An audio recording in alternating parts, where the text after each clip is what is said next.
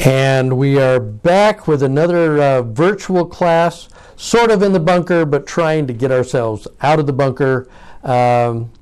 Someone asked me again the other day how long we would keep doing this.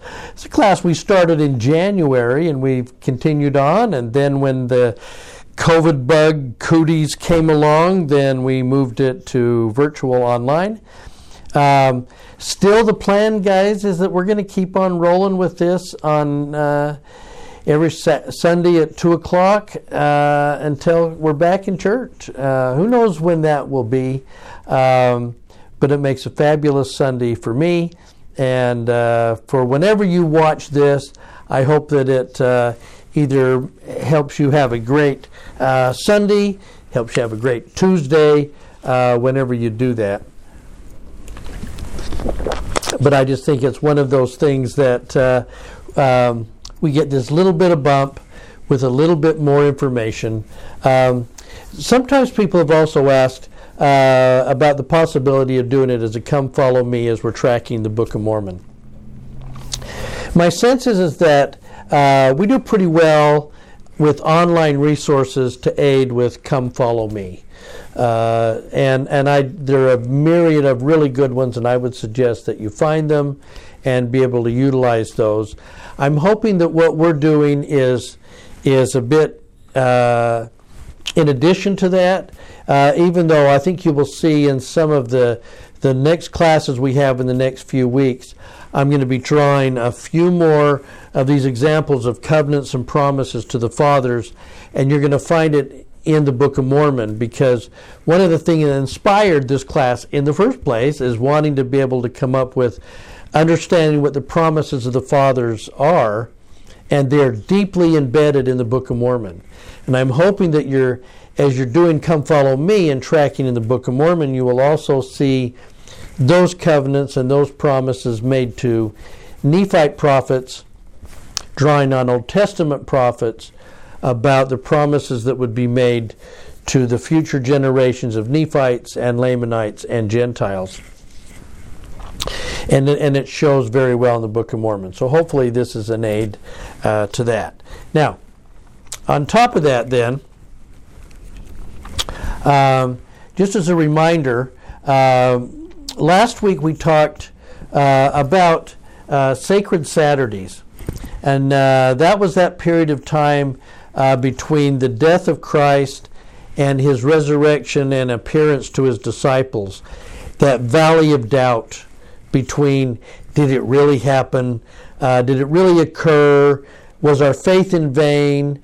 And we talked a lot about how each of us have those sacred Saturdays, I believe, where we're trapped in the valley of belief and doubt, and trying to move forward in a way that enables us to continue to have faith and believe, even when we're in the midst of those doubting valleys that will come to us. Now, I want to mention this along the lines of what we're going to be talking about today. Now, I've often said that one of the keys to trying to understand the Scriptures is that we need to know that God is consistent in what he does. And so part of being able to understand the Scriptures is understanding divine patterns that occur consistently in the Scriptures enough that when you start seeing certain things, you start looking for other things. And if certain things are there but other things are not, you start questioning, okay, there's something different happening here. And what is it? So let me give you kind of the grandest divine pattern of it all, I think. And we could probably reduce everything that's been written in Scriptures and from general authorities and general conference and everything, and put it into one little ball here and make it amazingly simple and amazingly complex all at the same time. That's what we do without any extra cost to you, added service, right? Okay, so the largest divine pattern that I know of is the one where ultimately our heavenly parents love us and intend to do something in our behalf. God loves us, has his own desires and things for us, and wants to do an intervention that will involve something for our greatest benefit. Why? Because he loves us. Now, when he's desirous to do something and he's planning on doing something, what's the very next thing that he does? Well, again, Amos tells us, remember, that he doesn't do anything without telling his prophets. And we'll talk about why he does that in just a second. But I want you to see the pattern. The pattern is that when he designs to do it, he desires to do it, he prepares to do it, he then tells his prophets he's going to do it. He's going to tell somebody. God doesn't operate in secret. He's going to tell you what he's going to do. And then what does he instruct the prophets who have just been told what it is that God intends to do? Sure enough, he instructs them to write down that he's going to do it. So not only is he going to do it, he tells the prophets he's going to do it, and he says, write it down that I'm going to do it, so that nobody can miss it. Sometimes it's carved on parchment, but oftentimes, think about Moses, it's actually even carved in stone, that he's literally going to do that as he moves forward. So he instructs them he's going to do it. Then what does he tell these prophets to do? Tell people he's going to do it. So he's going to instruct them to tell everyone that he will do it. No surprises here. Whether it's going to be popular or not, these prophets who have not just written down that he's going to do it, now they're going to openly preach, God says he will do this. Sodom and Gomorrah, here's what's coming. People of the flood, here's what's going to happen. People of Jerusalem, God has said he will do, and he will do it if you don't. So no surprises. So, now, isn't it interesting that not only does he instruct everybody that he's going to do it, then what happens just before he does it? He warns them he's going to do it. Okay? Think about John the Baptizer, as he's sometimes called. And he said, it's about to happen. The Lamb of God is going to come, and I'm not worthy to untie his shoe, kind of thing, but he's about to be here. And this was like the warning just before.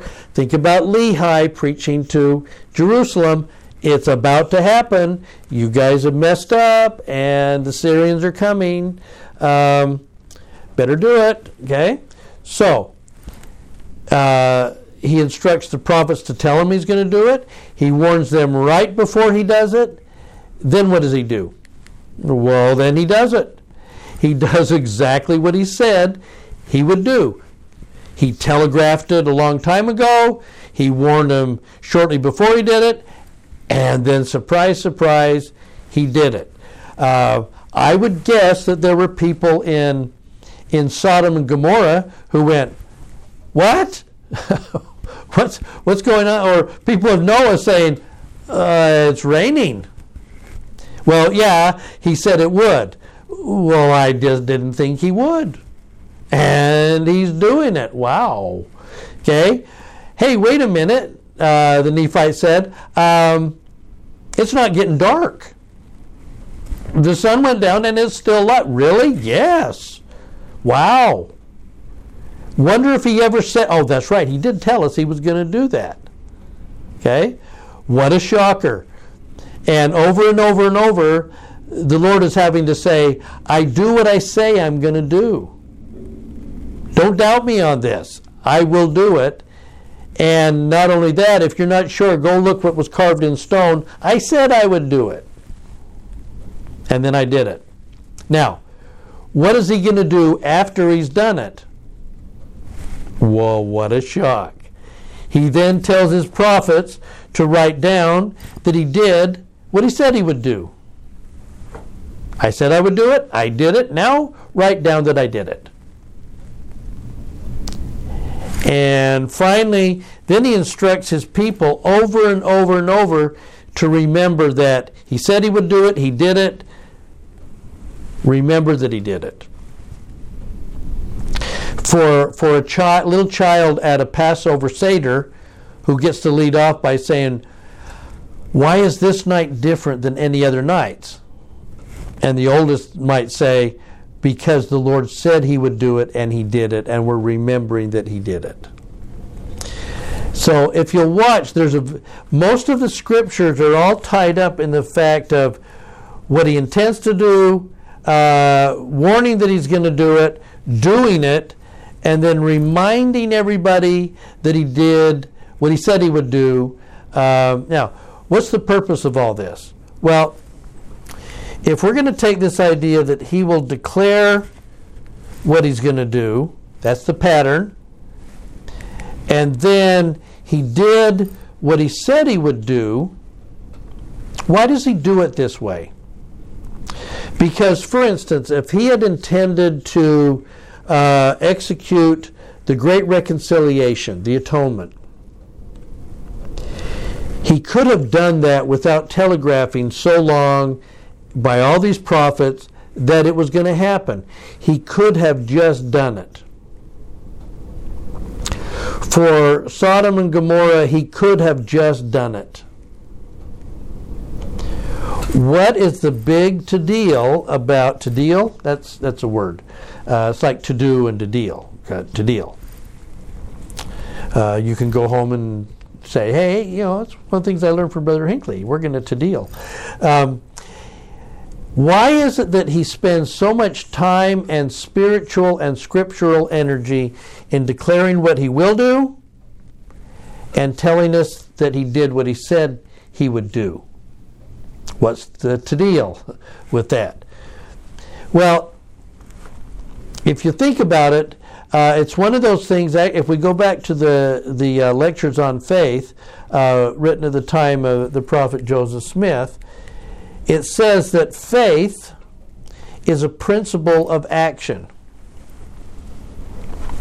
In other words, it's one thing to have knowledge about something, but I think faith crosses over in knowledge about something impels me to do something. It's not just knowledge. Oh, how many planets are there? Oh, I can count. It's learning something, understanding something that says, now, I am now that I know that what he will do, now the question is, what will we do? And if we find that we worship a God who tells us what he's going to do, and that he did it, that builds trust. That builds faith. We can have faith on his words, that if he says he's going to do it, his words come back fulfilled, always, he says. And if that's going to happen, now the onus is on us to say, okay, if he says this, then as President Boyd K. Packer used to say, therefore what? Now what am I supposed to do now that I know this? Now that I have that knowledge, what does it require me to act and to do? And the only way that I know that it's and will impel me to have faith and to have action is by trusting in somebody who says that they will do what they say they will do. That's why for so many relationships, when trust is broken, man, that's a hard one to capture because it takes time and consistency over some period of time to be able to rebuild that trust enough that people will act, and even if it's a matter of just being vulnerable or being more open or being able to love again, they need to know that they can trust. And the only way to know that they can trust is when someone declares what they will do and then they do it. It's a very simple thing. So I'm always telling somebody in a relationship, you can promise all day, but guess what, husband? she's going to be watching your behavior more than listening to words. And it's our behavior that betrays who we really are and how we really operate. It's God's behavior as documented carefully by prophets that tell us who He is and how He works and how and who to worship, Doctrine and Covenants says, and that it's happened enough consistently when we look at it in the Old Testament, the New Testament, and during the Restoration and everything. He does what He says He will do. Therefore, it's okay for me to go ahead and put myself on a faith limb. I'm going to hang out and do some things based on my belief and my faith. I'm going to choose to believe that He does things. Why? Because He has this pattern of always doing them.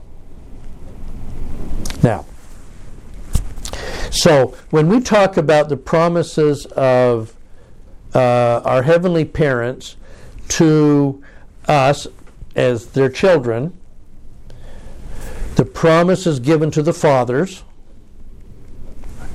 is a wonderful thing, but if it's just going to be pure knowledge of what God told Abraham would happen if Abraham was faithful, it really doesn't make a twig of difference for us as we sit here today. Unless that promise made to Abraham, that promise made to Enoch, that promise made to Joseph Smith, that promise made to President Nelson, means that if He's going to promise something to them, what does it require of me? That's our grace covenant. I'm going to give you something. Here's what I'm requiring from you in return to complete the covenant. It's the grace covenant we've talked about a number of times. So, what does that require of us? Well, maybe one of the best demonstrations of what is required as our part of the grace covenant and what it is that He needs from us was demonstrated in this interchange between an attorney and probably a Pharisee and the Savior. The pattern was always at that time is that a teacher sits and people sit with him and listen. Now, when a student has a question of the teacher, they would stand up. It's kind of like raising your hand, only they would stand up. And I'm going to stand up so that I can be recognized, so that I can ask a question of this esteemed teacher. Now, that's what's going to happen here, and it's a little bit hard completely to understand how much of this was an honest question from this attorney. And Luke wanted us to make sure that we knew that it was an attorney.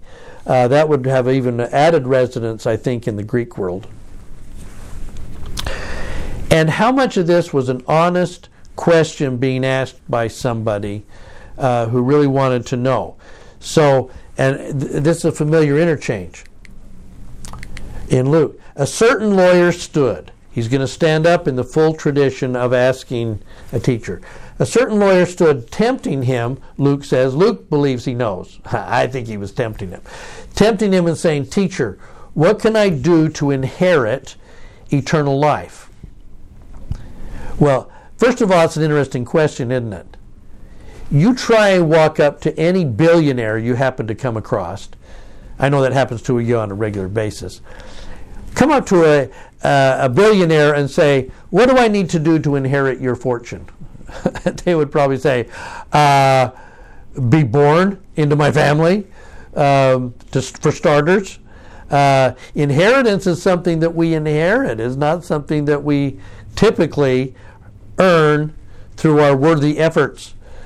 But he's going to use that term. What do I need to do to inherit eternal life? And I think what he's actually doing is repeating back to the Savior words he's heard the Savior talking about being able to inherit eternal life. What do I need to do to inherit eternal life? Now the Savior says, what's written in the law? How do you read it? Again, that's why I think there's a good chance on this, that this is probably a Pharisee who's going to really be bound by the law.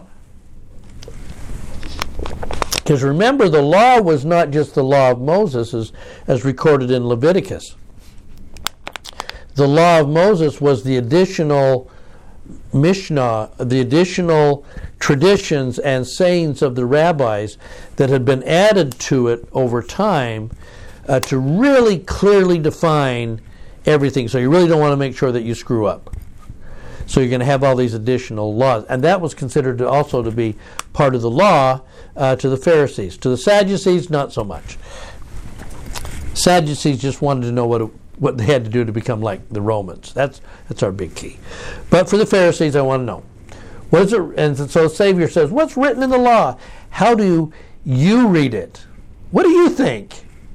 It's always helpful to put it back on them. And he says, it answers, and by the way, this is coming right back from what the Savior has said. The Savior put two things together that you don't find anywhere else. Number one, love the Lord your God with all your heart, with all your soul, with all your strength. This is the Shema. And with all your understanding. The Hebrew word on this last one is with all your oomph. It's a woof, wow. With all your strength and with all your woof. Okay? And in his writings, the Savior had added one more.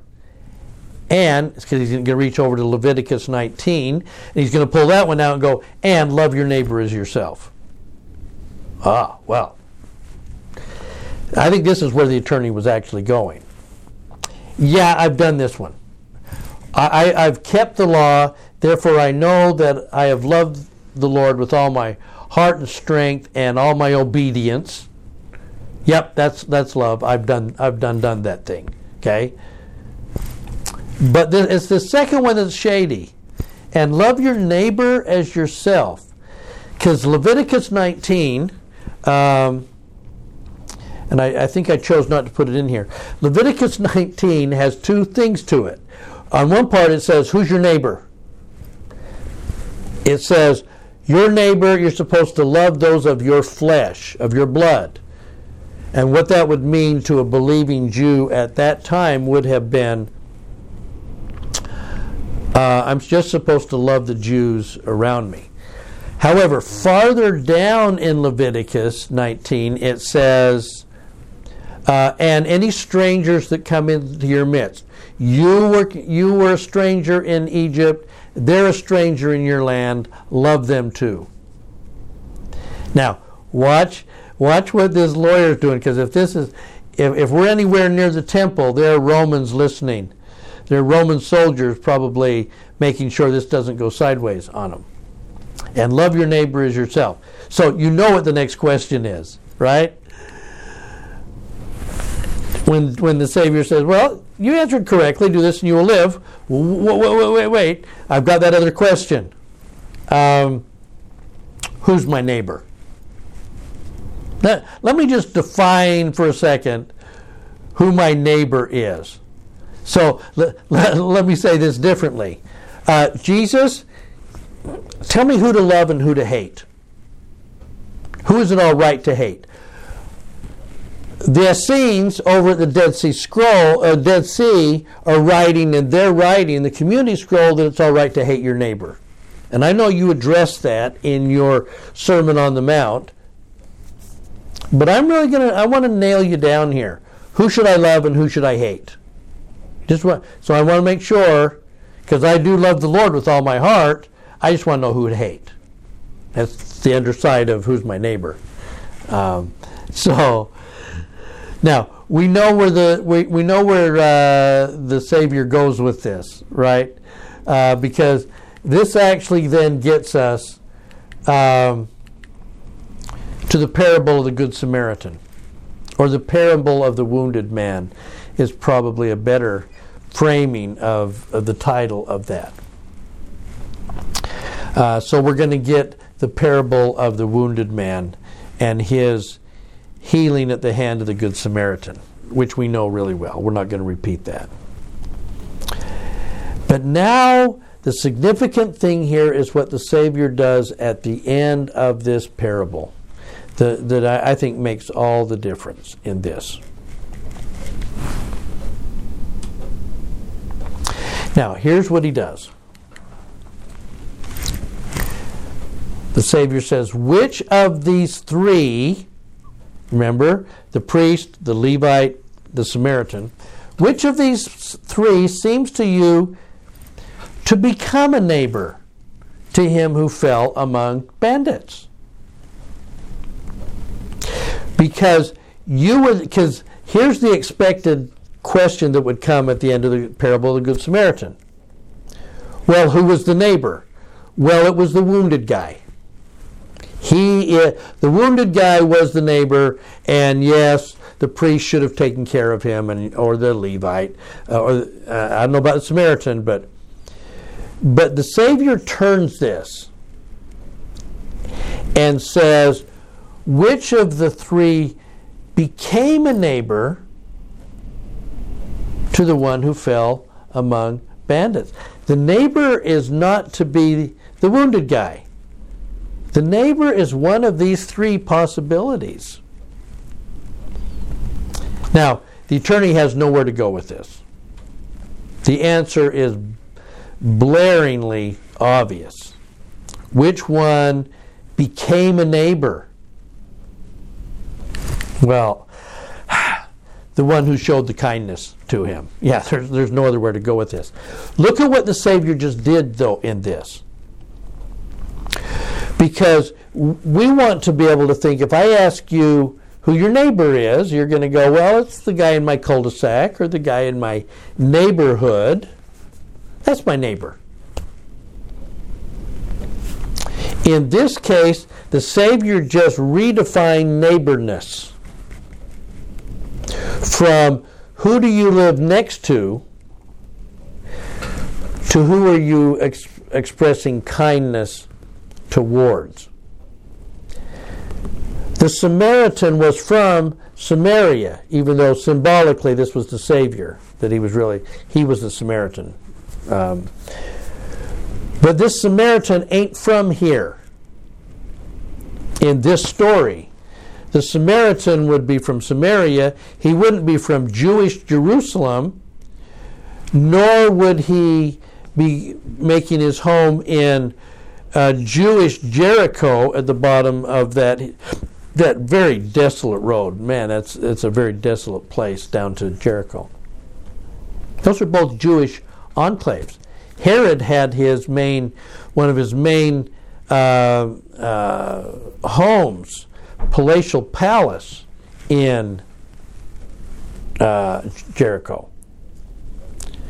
If you're just going to use the title of neighbor, the Samaritan in no way could be a neighbor. But the Savior turned it to say, who is going to become a neighbor? And the attorney has to say, a neighbor is one that shows kindness. In other words, it's not about where we live. It's about what we do. That defines neighbor. Jesus said unto him, depart, and do likewise. Likewise meaning, rather than stand here and try to decide who to love and who to hate, what's he saying? Go be kind to whoever you come in contact with. Be kind. And go from there. Reach out. Because in that moment of kindness, you become a neighbor to those in need. Well, that's quite a statement. So, in other words, the real question is not who is my neighbor, but the real question is how do I neighbor? One of the covenant promises that I make as part of my grace covenant is to neighbor. Verb. And to express kindness. Now, in my own little research, and I tend to do this because this stuff is always fascinating to me, and I found something that I wanted to share with you that I just think adds richness to this text.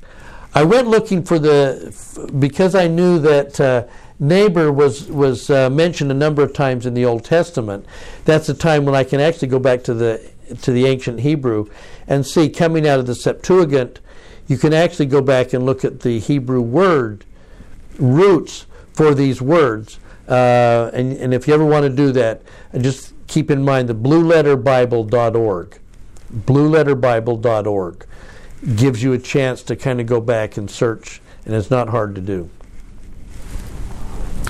So I went looking for neighbor that was of the Hebrew. And the Hebrew word is raha. And raha in Hebrew means, are you ready for this? You're going to have learned something today that you can share with family and neighbors, those you're going to be kind to. The word raha, neighbor, means to feed or to shepherd.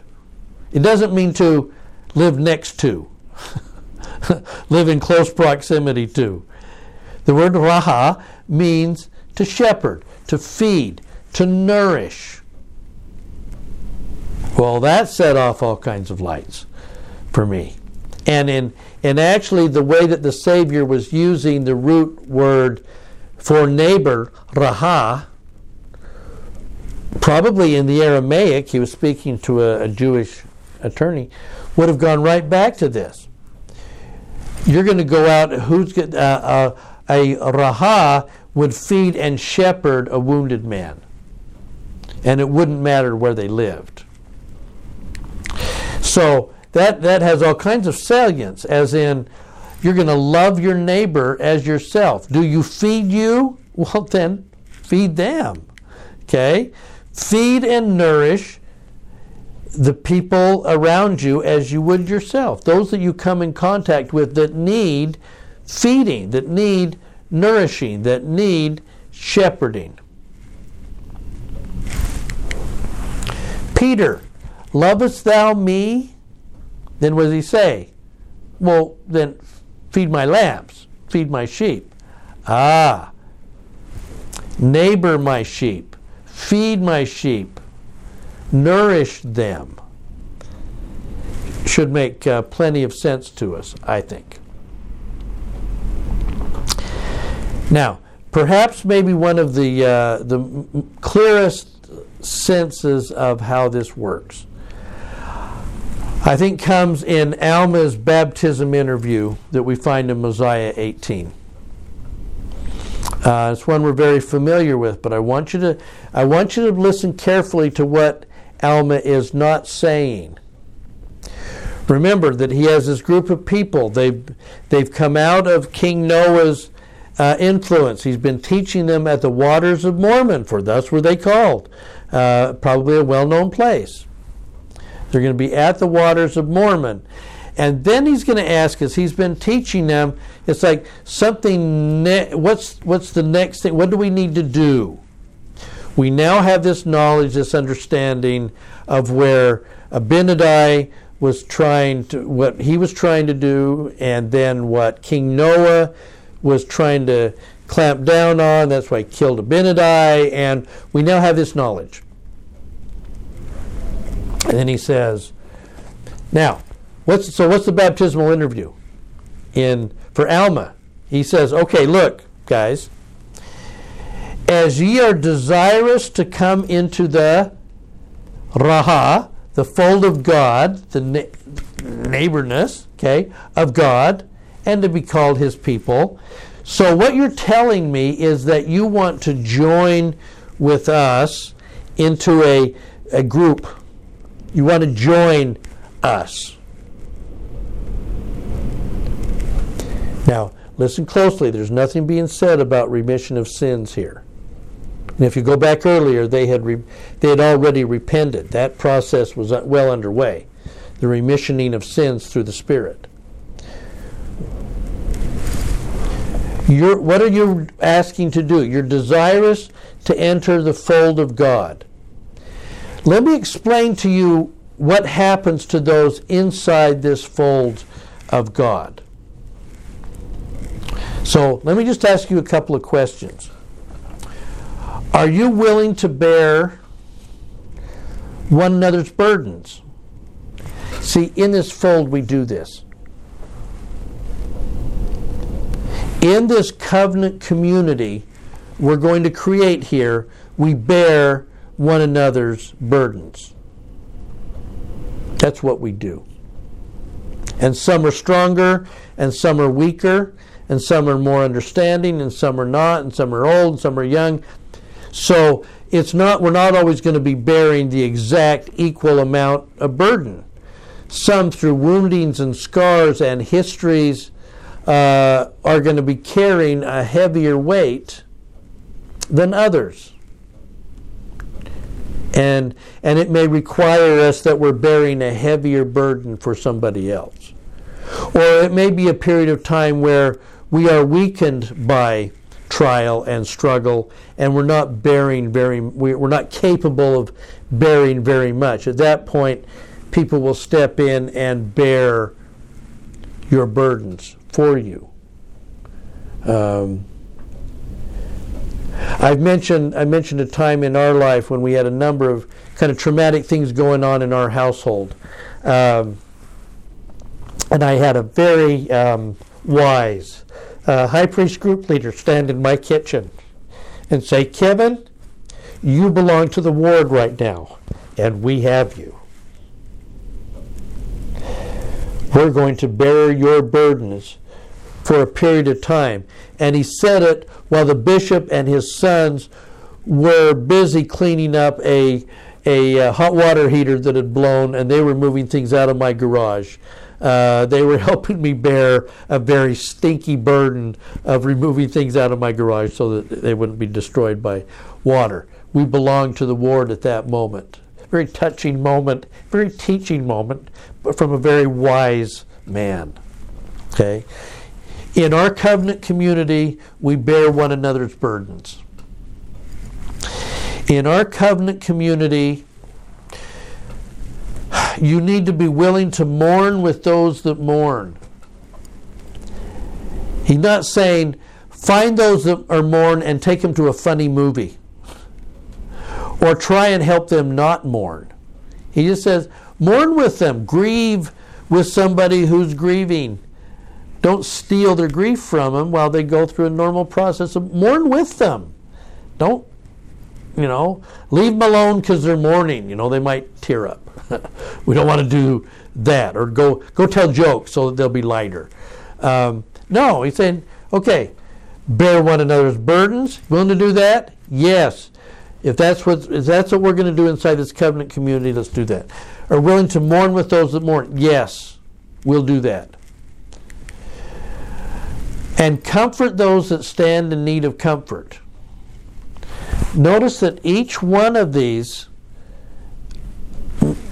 pieces here are about what you will do for other people. It's not about, do you want to be baptized so you can have remissions of sin so you'll be clean? You've done that. You've done the repenting. Now the next step, though, is to come into the fold of God, which is this covenant promised community of people that bear and are mourning and are comforting. Then he says, and to stand as witnesses of God in all times and in all things.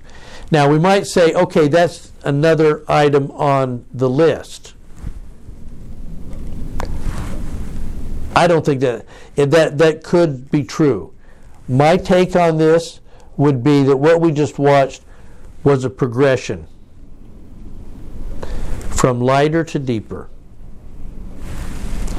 If I'm going to come into the fold and immediately start bearing another's burdens, because I can, and mourn with those that are hurting, and then I'm going to comfort those that then stand in need of comfort after they have mourned because of the burdens that they were carrying, as not a shock that the next step then would be to then stand as a witness of God What greater witness could we have that we are of God than if we comfort and mourn and carry? This is exactly what the Savior was trying to say when he said, by this shall other people, men and women, know that ye are my disciples. How will they know? How will they distinguish you from other people on the planet? You love one another. That's how you'll do it. And that's how you'll be known. I don't think this is standing as witness, knocking on doors to tell them the good news of the gospel. I think this is very much about being able to recognize all of these things, and that then creates in us the witness that says who we are. We love one another. We comfort, we mourn, we bear. And that bears witness of the Christ. Now, can we kind of then he finishes with this before I move on here. Now I say unto you, if this be the desires of your heart, if this is who you are, if you want to bear witness of God through your loving actions, if you want to neighbor,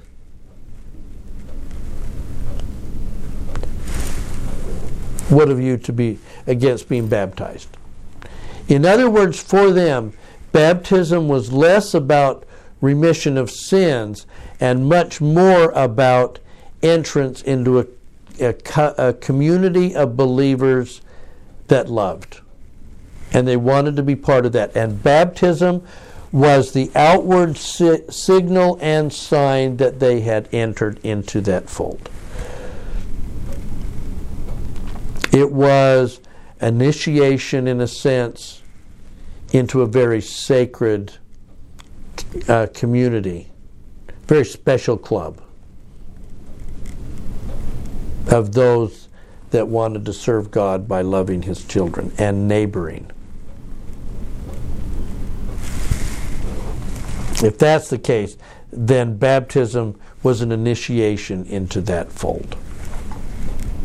And I think if you'll track through in the Book of Mormon, you'll find that that was really the way that they understood this mikvot, the cleansing experience that was an outward signal of I'm with you, and I will be part of other cleansed individuals, and we will pull together as one, and we will neighbor one another. Okay, so if you're going to do that, then you will witness before God that you have entered into that covenant with Him and with us. So, and if you'll do that, you'll have His Spirit. It just keeps getting better, right? Okay, so I'm going to skip over this one. I want to finish today with by quoting from that that great prophet Fred Rogers. We know that Mr. Rogers, his first intent was to be a minister. I think he always had ministering in his heart. It's just he decided that his ministering would be with kids, because if he could minister to kids, they would grow into adults that would carry what it is that he had tried to teach. And it all kind of comes out in his theme song, doesn't it? Who can't quote this? It's a beautiful day in the neighborhood. It's a beautiful day for a neighbor. Now listen to his Christianness come pouring through here. Would you be mine? Could you be mine? Inside this neighborhood, this fold, would you be mine? Could you be mine? Let's make the most of this beautiful day. Since we're together, we might as well say, and then he repeats, would you be mine? Could you be mine? Won't you be my neighbor? Let me neighbor you. Beautiful sentiment. Okay? Would you please? Won't you please? Please. 3 times. Won't you be my neighbor? So simple. So clear. And fed into us as children, an understanding of who are the people in my neighborhood. And it turns out that it's not about location. It turns out that neighboring and loving was more about the kindness that needed to emanate from that. Well, brothers and sisters, I bear in my testimony that our part of this covenant of grace that we have received, this grace that we hold, this gift and endowment of blessings that we receive, is that we learn to love like he loves, that we learn to neighbor and feed like he loved, that we bear, that we comfort, that we mourn, and that we witness that we are followers of Christ by our very actions in the way that we extend kindness to other people. I bear you my testimony that the Lord intends that we become like him by learning how to love like him. And I bear that witness in the name of Jesus Christ. Amen.